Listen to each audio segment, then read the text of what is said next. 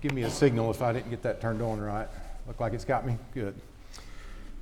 Well, I want to express my appreciation for the invitation to be here working with you this week. We've been working on this meeting and trying to get it together for some time now, and I'm very thrilled that we're able to be together.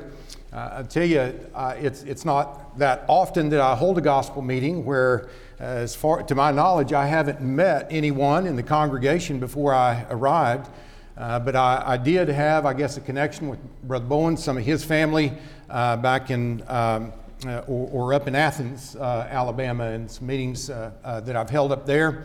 So I guess that's the way that I was able to get acquainted with all of you. But I was telling Bob this morning that I was talking to my mom about the meeting that I was going to be holding down here. Her brother and his family lived here in Birmingham for many years, and she said, well, Brett, that's where we would worship when we'd go down to see family. Of course, I was asking Bob when this congregation started, when the building was built, and I guess it goes back to sometime around 1980, and my last visit here with my parents was prior to that. So I don't know, I can't remember exactly where we worshiped, but I know that my folks have been here and have appreciated the work that you're doing here, and I'm glad that I'm getting to be with you at least a part of this week and to get to become acquainted with you, get to know you. I'm always excited to be able to be in Alabama and be with brethren here in this area. I got to experience some of the warm hospitality here last night. I appreciate your prayers on my travel. Had a difficult time getting here, flight delayed out of DFW, and rental car places stay open till 11 during the week, but they close at 10 on weekends, and I didn't know that. My flight got here at almost 11:30, and that young lady stayed there until I got here so that I'd have a car and not have to get an Uber ride. So if you were lifting up prayers for me last night, I want to tell you thank you. I was very glad to be able to get to the hotel last night, even though it was late. I want to ask you to open your Bibles to Isaiah chapter 40, and we're going to begin our study there. In Isaiah chapter 40, for our Bible study this morning, I want to begin reading in verse 27, or rather in verse 28. Isaiah 40 and verse 28. Have you not known, have you not heard, the everlasting God, the Lord, the creator of the ends of the earth, neither faints nor is weary. His understanding is unsearchable. He gives power to the weak, and to those who have no might he increases strength. Even the youth shall faint and be weary, and the young men shall utterly fail. But those who wait on the Lord shall renew their strength. They shall mount up with wings like eagles. They shall run and not be weary. They shall walk and not faint. Those who wait on the Lord. You know, as a culture, as a people, we just don't like to wait for things. We have a culture here in this country where we're accustomed to getting what we want quickly. We like fast food. We like fast internet. We want the express lane in the grocery store. We just don't really like to wait on things. And I'll tell you, I don't. I don't like waiting in the doctor's office. I don't like waiting at the post office. And I sure don't like waiting in traffic. But there is a sense in which we see in God's Word that good things come to those who wait. Now, that's not saying that waiting on anything and everything is good for us. But I do believe that in general, waiting for things does help to develop a certain amount of patience or endurance in our lives. But especially when we're waiting on the Lord. When we're waiting for Him to fulfill a promise like Abraham and Sarah.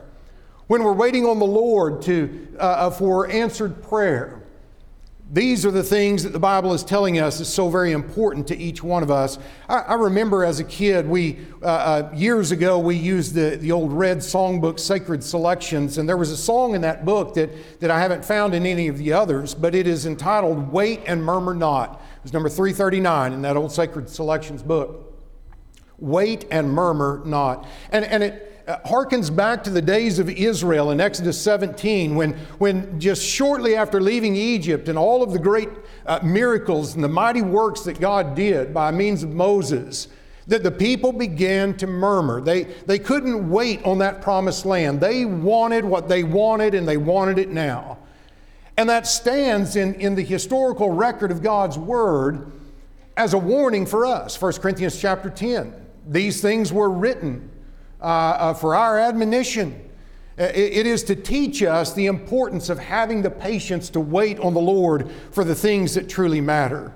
You know, the Bible tells us in 2 Peter chapter 3, in 2 Peter chapter 3 and in verse 9, Peter says, "The Lord is not slack concerning his promise, as some count slackness, but is long suffering." The Lord is not slack, but he is long suffering. In other words, God is always going to come through. You know, with men, if someone doesn't fulfill a promise in a relative amount of time, we're probably not going to see that promise fulfilled. Somebody tells you they're going to pay you back on Friday and you haven't gotten anything in a month, you're probably not going to get it. But with God, that's not the case. God is not slack concerning his promise, but God wants us to understand that he suffers long. That there are many times when he can wait and wait and wait. And God wants to teach us the power of waiting for something. Yeah, I think about Nebuchadnezzar in Daniel chapter 4. The Bible tells us there in verse 19 that God had promised him that he was going to live in the field like a beast.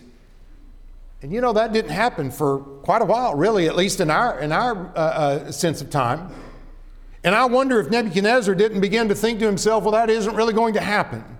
But it was a year later, in verses 28 through 29. He had possibly forgotten it. No, God is not slack concerning his promise, but he is long-suffering.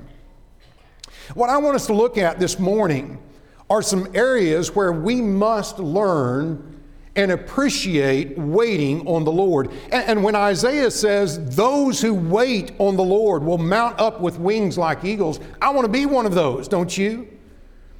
But I want us to think, as we look at the scriptures, who are those who wait on the Lord? This is not talking about waiting in the sense of a waiter, and I think that there is some sense of waiting, the way that we usually use the word in what that person does, attending to someone else. But this is talking about waiting in the sense of patiently waiting for something to occur. Who are those who wait on the Lord? Well, this is not going to be by any means an exhaustive study, but I want to look at just a few areas with you this morning. First of all, those who wait on the Lord are those who wait until marriage. Now, I see a good number of young people here, and I want you to listen especially that it is crucial that you see that God intends for you to wait until marriage for intimacy. That intimacy that belongs only in marriage. Notice with me in the book of Hebrews in chapter 13 and in verse 4. And I want you to see the seriousness that God puts upon waiting until marriage for this relationship. In Hebrews 13 and verse 4, the Bible says, marriage is honorable among all, and the bed undefiled. But fornicators and adulterers God will judge. The marriage bed, the bed of intimacy, sexual intimacy in marriage is absolutely pure. It shouldn't make us uncomfortable. Now, there's obviously a proper way to speak about these things, and the way that a lot of people are entertained by these things is not pure. But as far as that relationship between a man and a woman in that lifelong covenant of marriage, it is undefiled, it is pure. And God says you wait for that. It's a blessing from God, but you wait until marriage for that relationship. Fornicators and adulterers God will judge. What's the difference? The difference is one waits until that blessing is given by God in a lifelong covenant. The other one does not wait.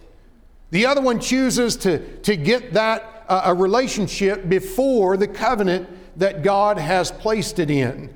You know, God warns us about all of the problems with this, and I want to tell you, I'm raising kids, or I am in the last few breaths of raising kids. Actually, two of my kids are grown and gone from home, and I've got one left that's going to be a senior in high school next year.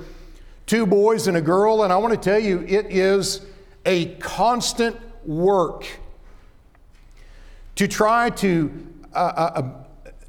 keep the accountability and the attentiveness and the alertness to the dangers and the temptations that are out there. Our culture is so free and so open with everything sexual. And there's temptation everywhere around us. And young people, my heart goes out to you. It was terrible when I was growing up, but the things that I realize as far as what social media has done to sexuality and to the ease with which people are able to give in to that sin today, it was nothing like that when I was a teenager. And I'm not saying that there weren't tremendous temptations back then, but I'm amazed at how at the rapid rate of which this country and our culture is just going into utter filth sexually. And our children are almost immersed in it, in the things that they're around. But you know what? It was that way in the first century.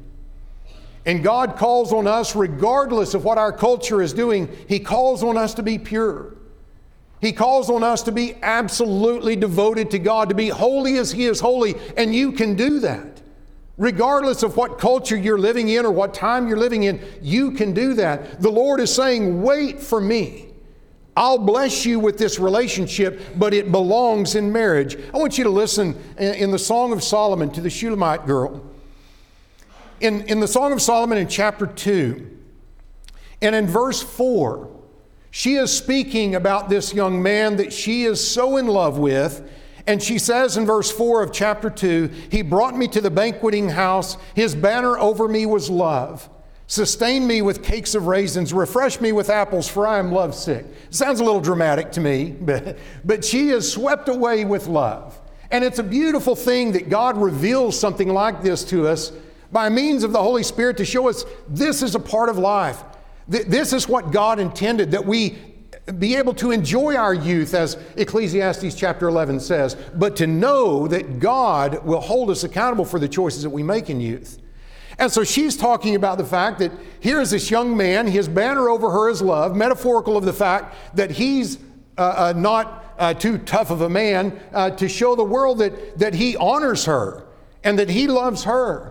He is showing the world, this is the young woman that I'm in love with. And so she is swept away with that. And in verse 6, she says, his left hand is under my head, his right hand embraces me. Now notice how the whole tenor changes.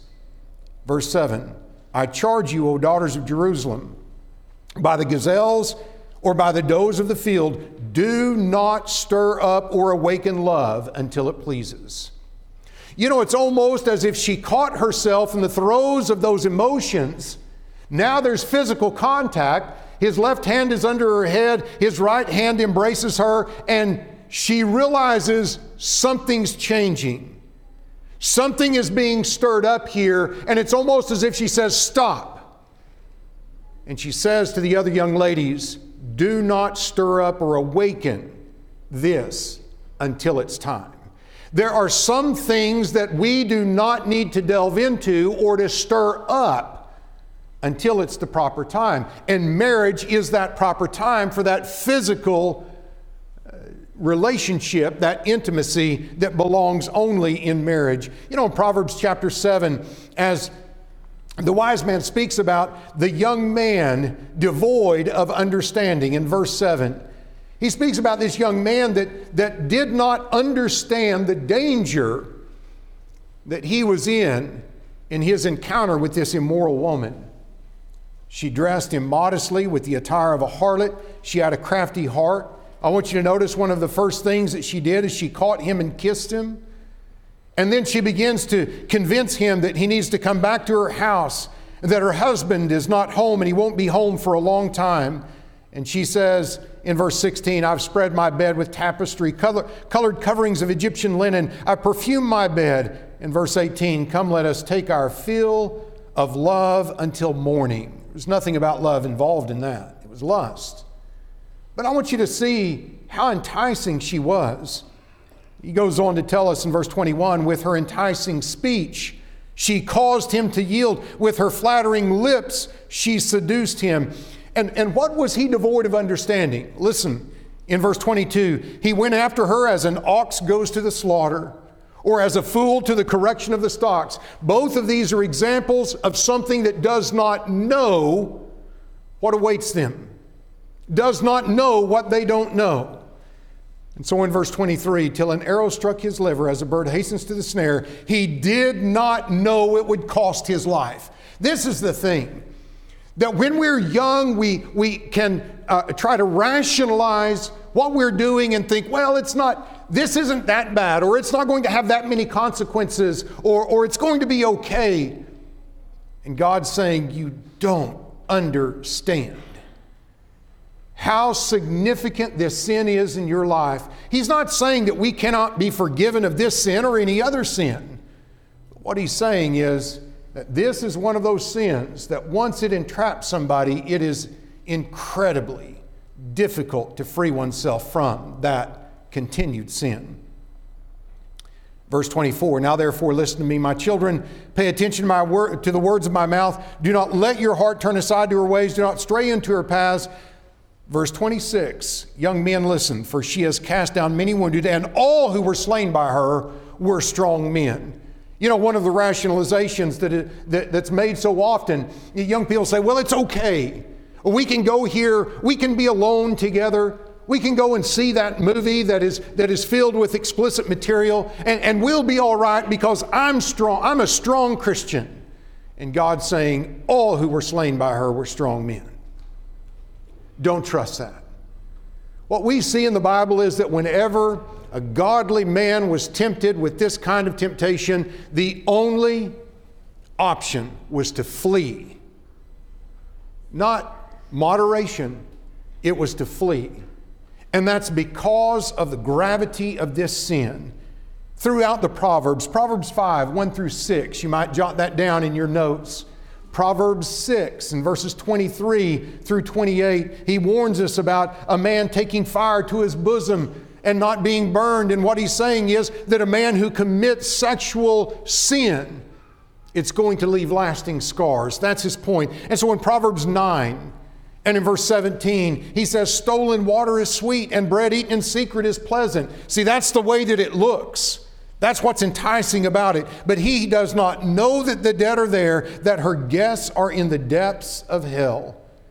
Young people, you have to understand the seriousness of this sin. Those who wait on the Lord, who mount up on wings of eagles, are those who wait for marriage, for intimacy.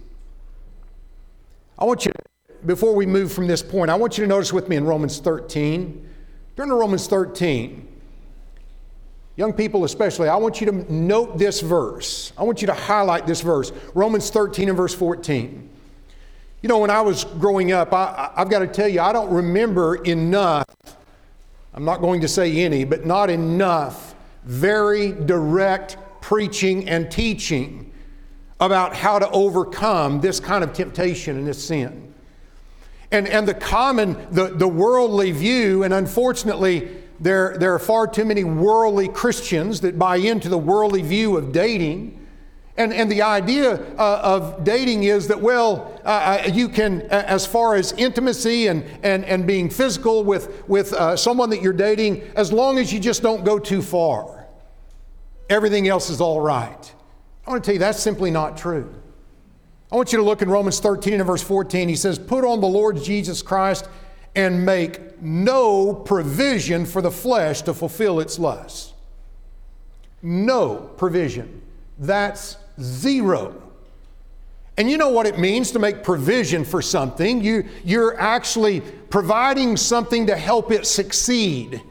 You know, the church here has made provisions for me to stay and to have transportation during this meeting, and that is for the success of this meeting. You want me to stay through Wednesday night. I'm sure there's a way you could treat me that I wouldn't stay through Wednesday night. But you've made those provisions. You know, we can do the same thing with the old devil. We can do the same thing with temptation. We can flirt with it. We can make provision for it. We can do those things that, as the Shulamite said, is going to stir up and awaken those desires that once they get going, it's like trying to stop a freight train. You don't just do it all at once. And so the warning here is make no provision for the flesh to fulfill its lust. Now, young people, if you're old enough to be dating, I want you to think about some of the things that young people do when they say, well, we're not committing fornication. We haven't gone all the way. And yet the embrace and the passionate kissing what we called making out when I was young. I don't know what it's called now. I'm not going to try to sound stupid and act like terms change all the time. When I was young, I remember preachers talking about heavy petting, and I thought, what is that? We never used that term. Yeah, I petted my dog, you know. So I realize that these terms change, but you know what I'm talking about. That is making provision for the flesh to fulfill its lusts. And somebody says, well, Brett, that's innocent. Two young people kissing each other. You're talking about two young people who aren't married kissing each other? If kissing is innocent, then how about one of you men try kissing someone else's wife? And let's see how innocent that is. And I'm not talking about the way that I kiss my mom and my sister when I see them. You know what I'm talking about. That kind of kiss is not innocent. The very idea of it is to stir up and awaken what is absolutely pure in marriage, what is absolutely holy and right in marriage, but it's not right outside of marriage. Let us not fool ourselves. Let us not buy the playbook and use the playbook of the world. If you want to succeed, young people, if you want to succeed in being pure the day that you're married and giving your lifelong mate the gift of your purity, then you're going to have to get real and be honest about what it takes to be pure and to wait on the Lord for this.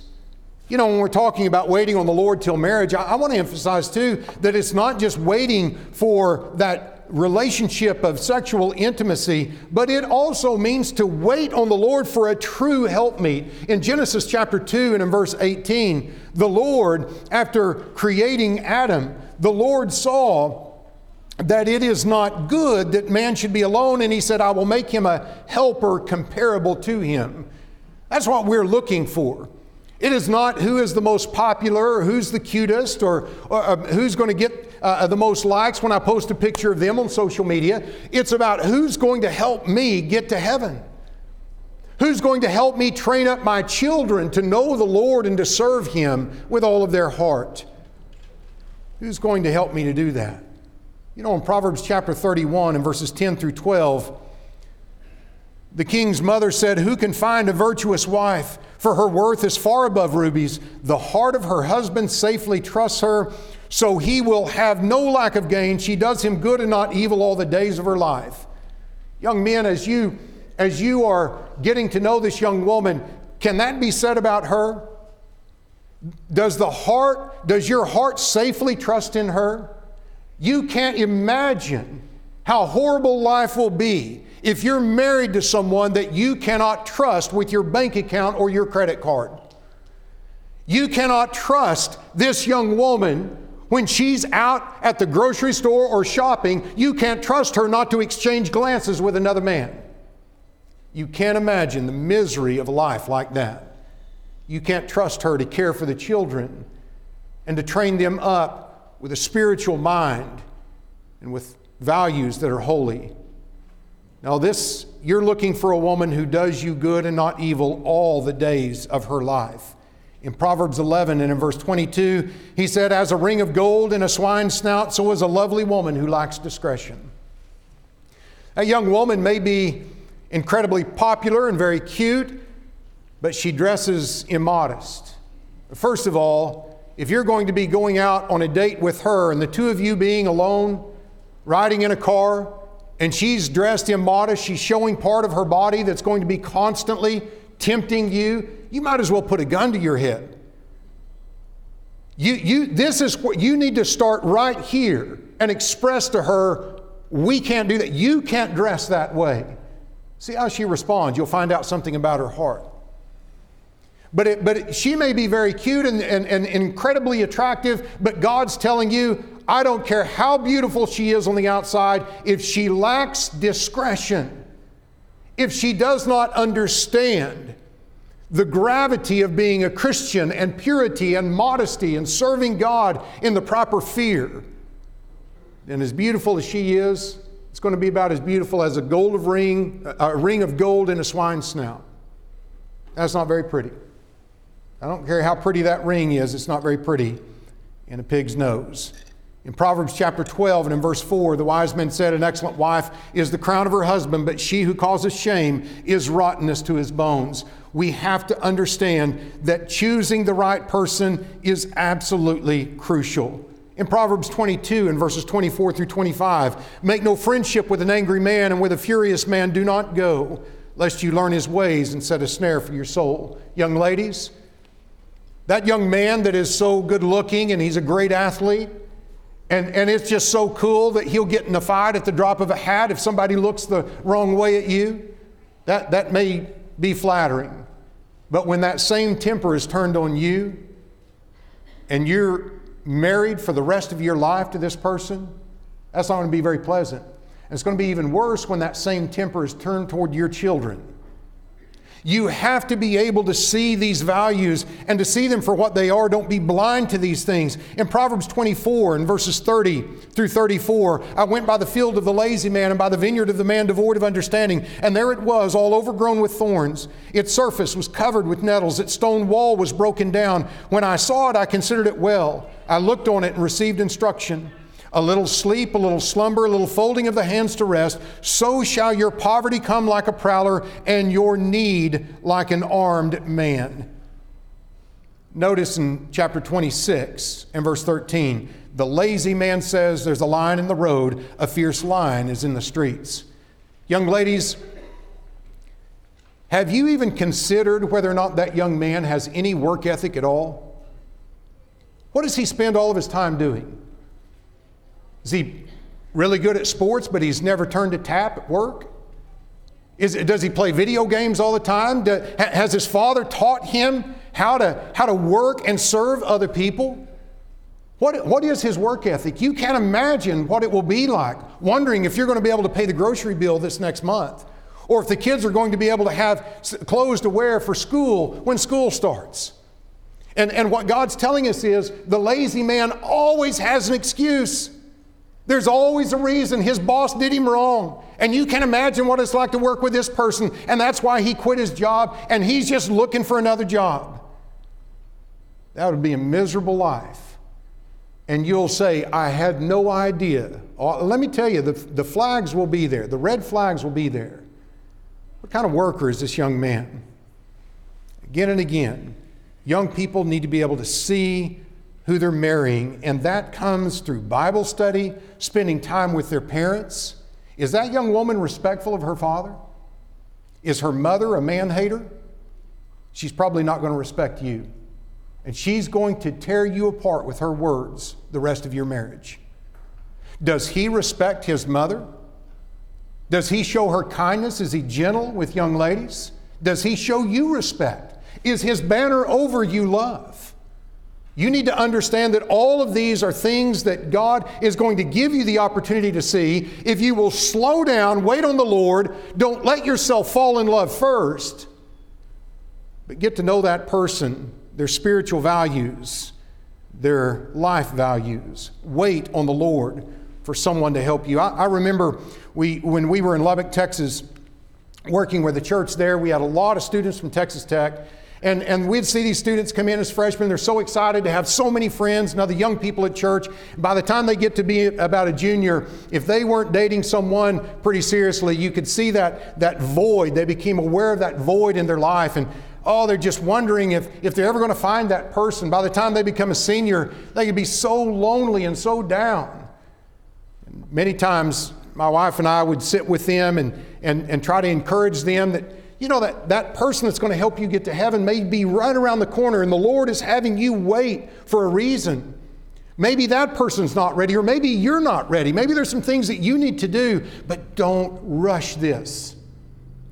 Don't get in a hurry about who you're going to spend the rest of your life with. Yes, we need to wait on the Lord. I want you to realize that when we talk about those who wait on the Lord, it's not just those who wait on the Lord until marriage, but those who wait on the Lord are those who wait on the Lord to vindicate them. There's so many times that we are wronged in this life, and we want to get our pound of flesh as soon as we can. But listen to what God says in Proverbs chapter 20. In Proverbs chapter 20 and in verse 22, The wise man said, do not say, I will recompense evil. Wait on the Lord and He will save you. God is saying to us, hey, that's not your place. It is not your place to get vengeance. It is not your place to vindicate yourself. God can do that better than we can ever imagine. In Romans chapter 12, and beginning in verse 17, I know you're familiar with the text, he says, repay no one evil for evil. Have regard for good things in the sight of all men. If it is possible, as much as depends on you, live peaceably with all men. Beloved, do not avenge yourselves, but rather give place to wrath, for it is written, vengeance is mine, I will repay, says the Lord. Therefore, if your enemy is hungry, feed him. If he's thirsty, give him a drink. For in so doing, you will heap coals of fire on his head. Do not be overcome by evil, but overcome evil with good. Let me tell you, you will never be filled. You will never be gratified with vengeance. You will never be able to get enough to satisfy you. And so God says, you surrender that. Commit that to me. God will take care of that. You know, I know of no better example of this than with David and Nabal.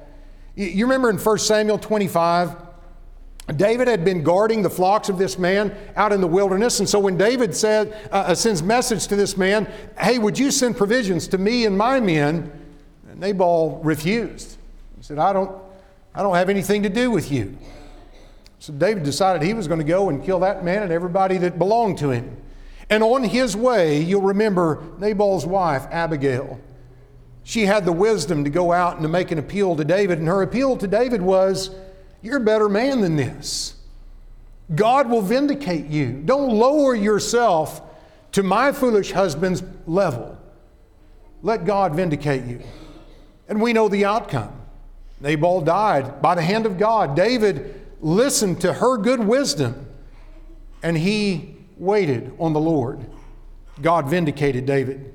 What a beautiful example that is. We think about Moses in Numbers chapter 12 and in verse 3 when he was being accosted by his brother and his sister. And it tells us, now the man Moses was very humble, more than all the men who were on the face of the earth. Moses did not defend himself. He let God vindicate him. And God certainly did it. He struck his sister with leprosy. And what we see is that God can always accomplish these things better than we can. Listen to David in his Psalms, in the 37th Psalm and in verse 1. David says, do not fret because of evildoers, nor be envious of the workers of iniquity, for they shall soon be cut down like the grass and wither as the green herb. Trust in the Lord and do good. Dwell in the land and feed on His faithfulness. Delight yourself also in the Lord, and He shall give you the desires of your heart. Commit your way to the Lord. Trust also in Him, and He shall bring it to pass. He shall bring forth your righteousness as the light, and your justice as the noonday. Verse 7, rest in the Lord and wait patiently for Him. Do not fret because of him who prospers in his way, because of the man who brings wicked schemes to pass. Cease from anger, forsake wrath. Do not fret, it only causes harm. All of this is to say, David's telling us, and he ought to know. I mean, he's experienced this. Think of what he went through in his life with Saul. And he's telling us that'll never bring you happiness, never give you satisfaction. Wait on the Lord for vindication. I want to suggest to you, not only do we need to learn to wait on the Lord to vindicate us, but we also need to learn to wait on the Lord for the right kind of growth in the church. There are far too many churches that are looking around saying, well, we're just not growing like I think we ought to. We're not growing like that first century church. And instead of going back to the first century with the old Jerusalem gospel and taking it out to the world and sharing it with everyone that we know, they decide to come up with another scheme. They set aside the Word of God and they come up with all of the social methods of growth.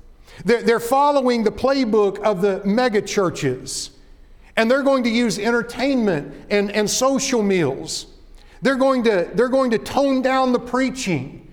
They're going to have more motivational speeches, and they're going to get, instead of preachers, after dinner speakers. And they're going to try to just make people feel good. I'm going to tell you, you're probably going to fill the pews with something like that.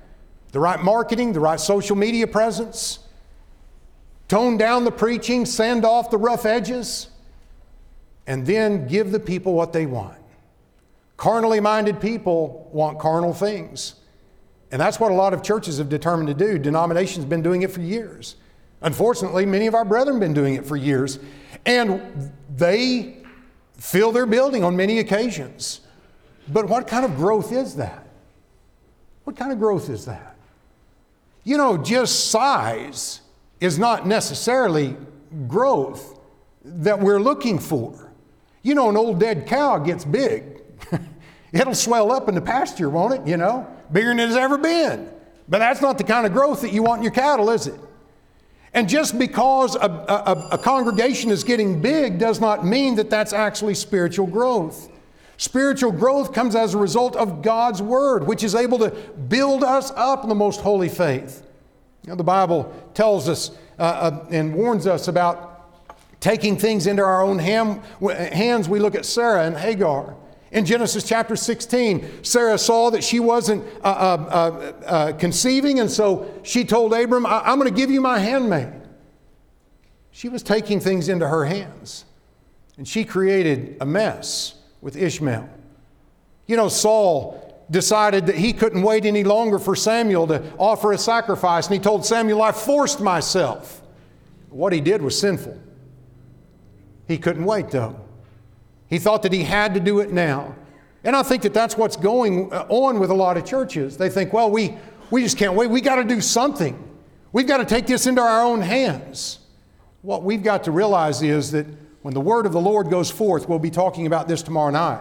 When the word of the Lord goes forth, it will prosper in the thing for which God sent it. We've got to have more faith in the word of God, and we've got to make sure that we're actually getting the word out there. Yes, we've got to be able to see. 1 Peter chapter 2 tells us in verse 2, to desire the pure milk of the word, that we may grow thereby. We're going to grow as a result of God's word. But then finally, I want us to see that those who wait on the Lord are willing to wait for their eternal home. You know, we get caught up in our temporal home here, where we live, our hobbies, our investments, our cars, our house. We're always wanting better. We're always wanting more. The younger generation always wants what their parents have now. They don't want to start where their parents started. They want to start where their parents are now. And this is the idea of not being willing to wait for what is truly lasting. You know, in Philippians chapter 3, in verses 19 through 21, the Bible said, whose end is destruction, whose God is their belly, whose glory is in their shame, who set their mind on earthly things. He's making a distinction between those people and those who serve God. He said, for our citizenship is in heaven, from which we also eagerly wait for the Savior, the Lord Jesus Christ, who will transform our lowly body, that it may be conformed to His glorious body, according to the working by which He is able even to subdue all things to Himself. Too many times, our God becomes our belly. And that doesn't mean that it's necessarily evil or immoral things. It's just the things, the temporal things of this life. And getting more and always having nicer and nicer things. And what we're essentially doing is trying to make our home here. Go back and read Haggai chapter 1. They were dwelling in their paneled homes and they weren't building the temple of God. And how many of us are setting aside the work of God just for a little while we get ourselves established and set financially? Now, this is not our home. This world is not our home. In Hebrews chapter 11, we find such a beautiful example in verses 13 through 16. In Hebrews 11 and verse 13, these all died in faith, not having received the promises, but having seen them afar off, were assured of them and embraced them and confessed that they were strangers and pilgrims on the earth. For those who say such things declare plainly that they seek a homeland. And truly, if they had called to mind that country from which they had come out, they would have had opportunity to return. But now They desire a better, that is, a heavenly country. Therefore, God is not ashamed to be called their God, for He has prepared a city for them. These people are looking for their home elsewhere. That doesn't mean that we can't ever fix anything on our house, but we don't get consumed with it. Again, book of Haggai in chapter 1 and verses 3 through 11, dwelling in their paneled houses while God's house was in ruins. You know, in Matthew chapter 6, in verses 19 through 21, he said, "Do not lay up for yourselves treasures on earth where moth and rust destroy, where thieves break in and steal, but lay up for yourselves treasures in heaven where neither moth nor rust destroys, where thieves do not break in and steal. For where your treasure is, there your heart will be also." We're going to take that thought into the next hour. But I want us to realize that's what's going on. That's the problem. We've got to learn to wait for our home and not try to have it here. You know, biblically, waiting is not just something that we have to do until we get what we want. But waiting is a part of the process of becoming what God wants us to be. I hope that you'll take this very seriously, thoughtfully, as you make application of it in your life. I appreciate your kind attention. We'll dismiss for just a few minutes till the next hour.